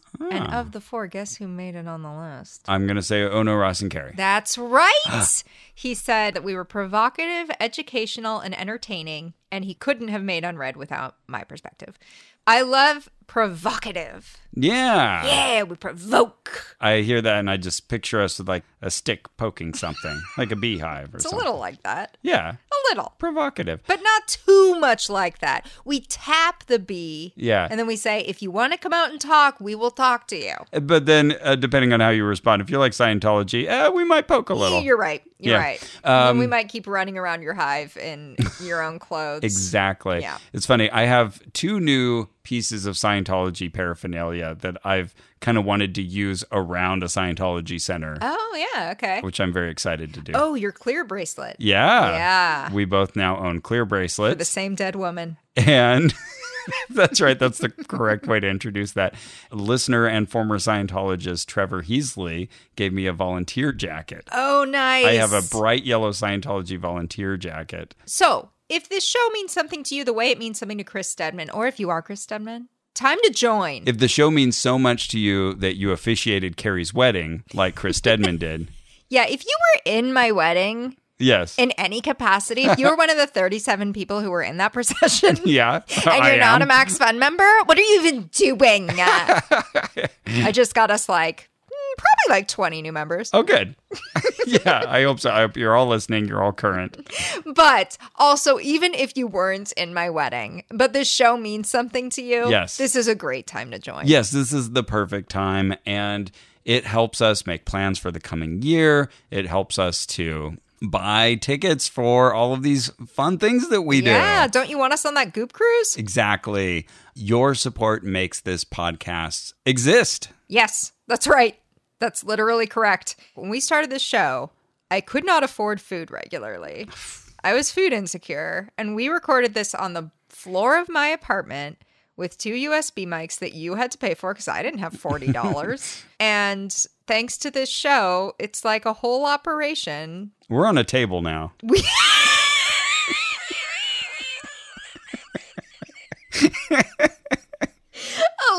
years on. Well, I mean, where can we have a table. Where can we go from there? I mean, yeah. Only back to the floor. Keep us at this table.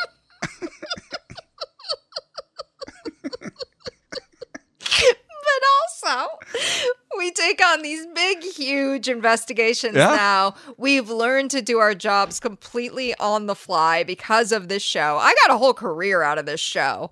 You already loved Disney, blah, blah, blah, blah, blah. Well, I didn't know what I wanted to do. And this is good because I can still, whenever I go visit somebody who's draining my blood, I can tell them I work in animation and avoid the whole conversation you have. Yeah. I'm a journalist. Oh, I'm a journalist. I'm a writer. What do you write? Nonfiction. What kind of nonfiction? Stop it! I'll ask the questions here.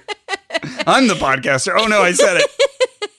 Oh, my God. Anyway, please continue to put me in that awkward situation because I love it. We love really, awkward really situations. do. That's why we're here. Yeah. So, do you want to wear a messenger bag? Yes. Yes. Are you asking me or in general? You know, I started out by asking the invisible listener, but then I was making eye contact with you and it became you. Yes, I do.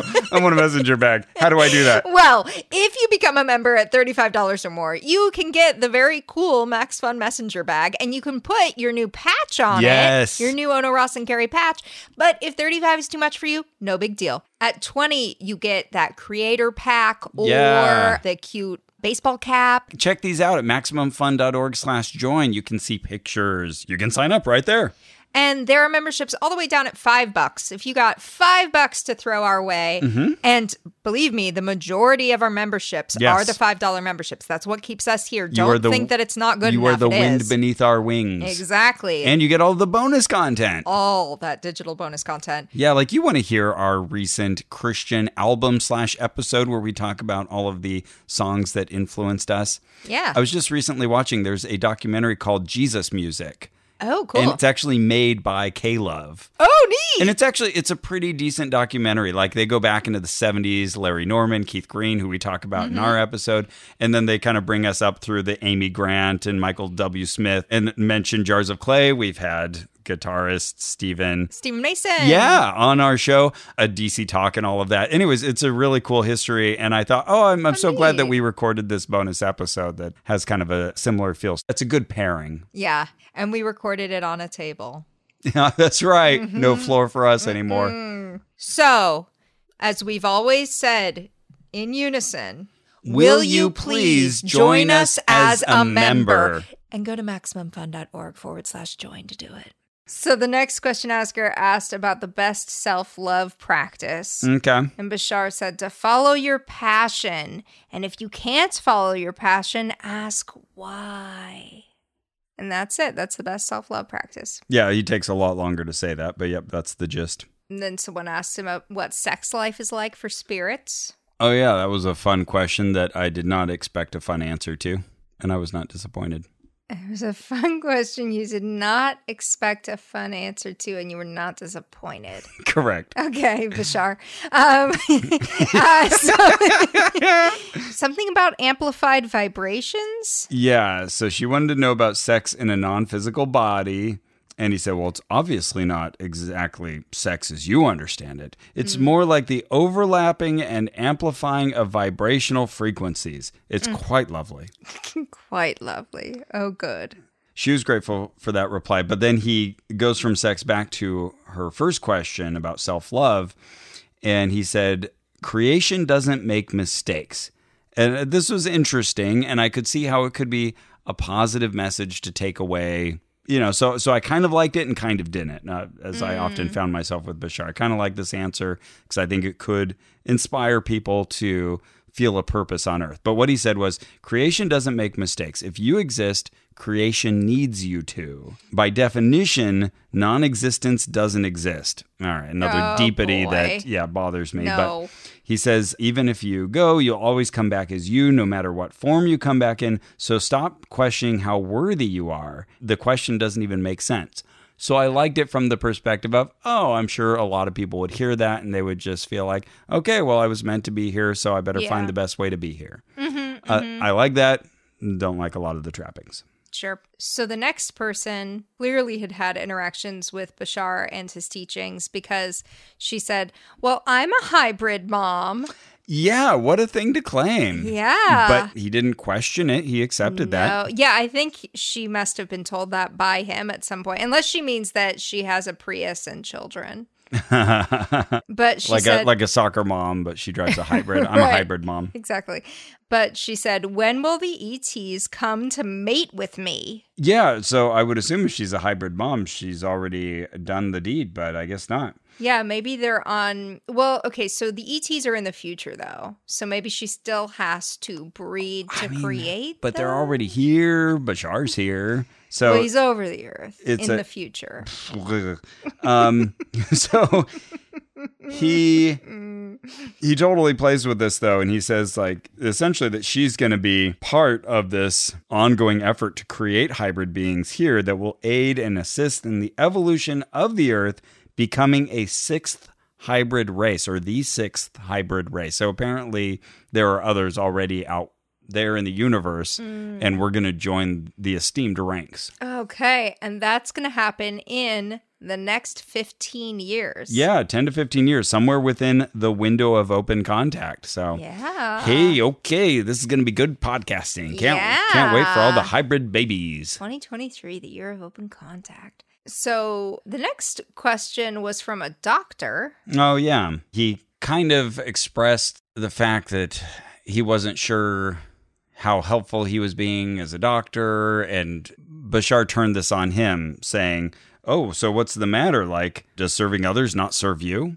Mm-hmm. So again, as he frequently does, sort of like turns a sort of scrutinizing eye back on the question asker. Right. And if the question asker has already made some bit of progress or new perspective, it's like, no, I'm going to suck that away from you. Right. And bring you back to square one. Whatever you came here with is wrong. I'm the higher intelligence. I'm going to give you some course correction. Even if, you spent 10 years absorbing my lectures and you feel like you've gotten a lot from it. Yeah. My job is to shut you down and show you that I understand everything way better than you do. Exactly. Gosh, we see this so much, and it's like so aggravating and rude. Rude. That's the word we haven't said yet. It's rude. Yeah. Bashar is rude. Maybe Daryl as well, if he's in there. You in there? But so Bashar says, that serving others serves you. Don't quit. Fine. I guess he has decided this guy should be a doctor or something. He couldn't know, but I'm inclined to agree with. Who knows? It ends up in a happy place. The guy's happy. Yeah. He gets browbeaten into being happy. So Jimmy makes a really good joke here. Much better than anything Bashar has made. He says, well, in this timeline, we have 5 minutes left. Very good. So we get a few more questions. Earlier, when we took the little break, Jimmy picked more people because Bashar had made fast work of a good line of people. And so more names were called and our hopes were again dashed. We didn't get picked. I wrote in my notebook that if I had been picked, I would have asked him, what is it that scientists do not understand? I would have loved to hear him riff on that. Okay, yeah. My question I had written down was his COVID theory. Does that have to do with humans killing off species of animals or individuals of animals? Oh, okay. I'm sure if I'd asked him, what is it that scientists do not understand, he would have started with, well, what you do not understand is... Define a scientist. Yeah, right. You've got sign, you've got tist. Consider mankind, mank and ein. Scientology is actually science and wisdom? The science of knowledge. Yep. Mm-hmm. Okay, so our next question asker asks, how do we wake other people up? So if we've kind of gotten to a woken up, if we're woke, yes. How do we bring other people into the fold? And he says, well, give them the opportunity. Share this information, be a living example, but it's up to them, not to you. Yeah, again, this was good advice. Yeah. Kind of from a strange source and strangely presented. But yeah, it was this kind of idea of, well, it's not up to you to change their minds. That's not your job. You're not going to do it. So all you can do is just present the best you can, your version of reality, and maybe it'll have an influence years down the line, maybe right away, maybe not at all. Not up to you. Yeah, I think he actually said, it's not even really your business. Yeah, and I like that. Got huge applause. And then Jimmy had another couple questions. Yeah, so he asked, do people around you laugh? Is comedy a thing where you are? Yeah, he kind of points out, well, you've made us laugh tonight. Humans laugh. So wherever you are, do others around you laugh? Yeah. So Bashar says, well, yeah, we laugh at you all people, not Jimmy specifically, but humans. you humans, such huge spiritual creatures, and you cram yourself into these tiny little boxes. Yeah. We do not see how powerful we are. Oh, the audience loves that. Yes, yes, we're so powerful. Yes, compliment us and slap our faces at the same time. We love it. And Jimmy sticks with it. He says, well, what about, your friends? When you hang out with them, do they laugh? And Bashar says, well, they laugh when they choose to laugh. Okay. Great. Good job. Wonderful. So Jimmy Church, very gracious host, I got to say. Yeah. I was really digging, but Jimmy Church and Alan Steinfeld, I really loved how they interacted with Bashar. Yeah. So Jimmy Church says, well, we love you. Do you have any parting words? And Bashar lets us know it's very important for you to let yourself be yourself. Follow your passion. That's one of his big things. Yep. Be willing to explore your belief systems. I like this. Yep. And let go of the ones that don't make sense. Okay. Ross agreement. Yeah. You get... Don't make sense is really different, though, from just negative, mm-hmm. which is what you've been saying for the past, 30 years. Yeah, good point. So he says, we thank you, our unconditional love to all of you, and we wish you a good day. Good day. And then he shakes, kind of shudders, and coughs, and then his head jerks forward, and Daryl's back, baby. Daryl's back. Hey. Where did he go? Did I miss anything? Yeah, the audience wildly applauded. Yep. All very excited. And Jimmy Church jokes like, I have an advantage over you, Daryl. I remember everything that just happened and you don't. Oh, yeah.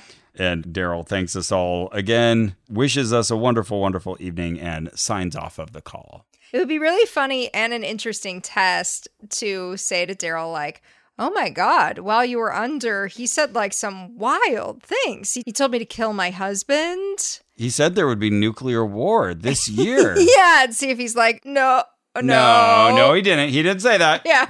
Oh, how do you know? Yeah, exactly. Yeah, he's given himself a little bit of purchase on that by saying, oh yeah, when someone mentions something, I'll be like, oh yeah, that does sound familiar. So, but even still, if he was like, that doesn't sound familiar, I'd still just be like, oh no, that's what happened.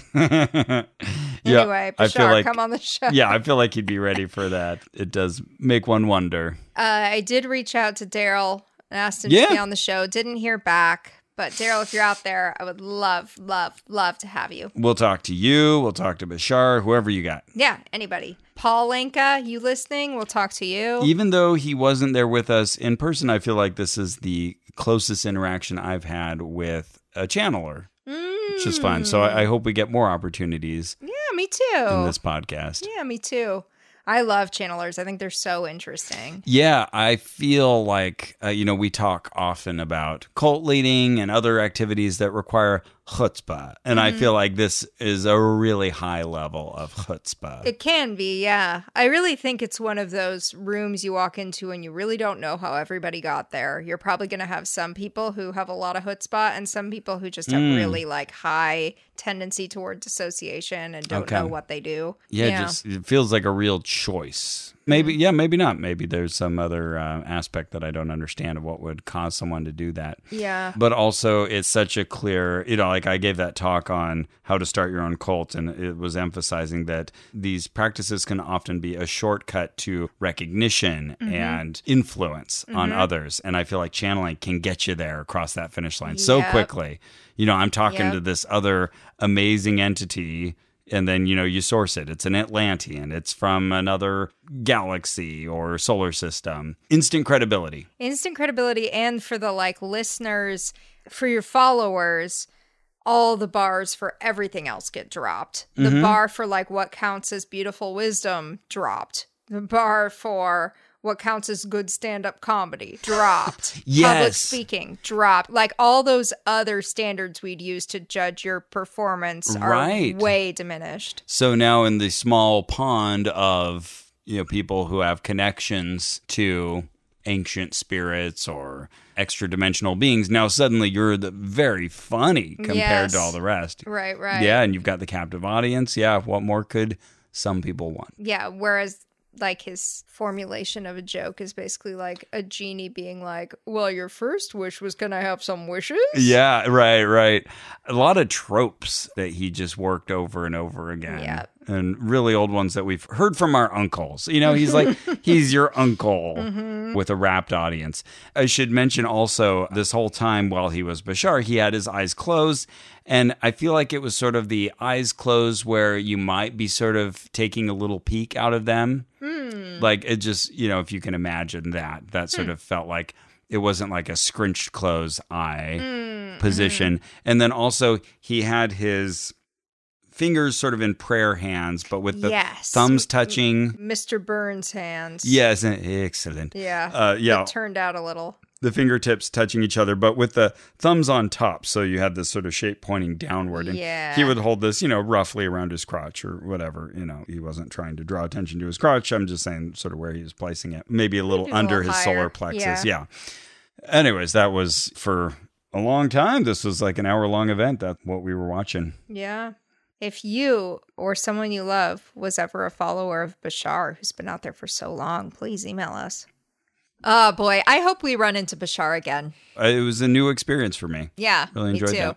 And I did reach out to Daryl Anka. I haven't heard back. Still haven't heard back So, from him. Daryl, Okay. if you're listening, we really would love to have you on, genuinely. Yeah. First of all, though, Daryl, you should become a Maximum Fun member. That's right. Because this is the Max Fun Max Drive. Fun Drive! And Still- there are no Daryls on our list. And there's just days left. Now, okay, all right. So Friday's the last day. There might be a little bit of amnesty over the weekend, but We'll see. Now is the time to become a member. So right as you're listening to us, the show's almost over. Go to MaximumFun.org/join. Get us on that Goop Cruise. And we should also say a lot of times a bulk of the new members will come in this last little stream. Yeah. So don't be discouraged. Yeah, we can get a ton of can do it. new memberships, new upgrading, new boosting. Yep. All can happen right now. You can be part of that. Let's get this groundswell going. Yeah. And go to MaximumFun.org/join to do it. All right, well, that's it for this show. Our theme music is by Brian Keith Dalton. Our administrative manager is Ian Kramer. And remember, From Bashar's The Eye of the Needle in April 2020. And when do you see this, virus ending? As long as it has already been going on in your general awareness, about 3.5 months of your time will be the amount of time on the other side of this particular point as well, before you will find yourselves going into a state where you feel that things are settling down somewhat. This doesn't mean that it may not reoccur, but the idea is that this passage is about half a year long, and you are in the middle of it.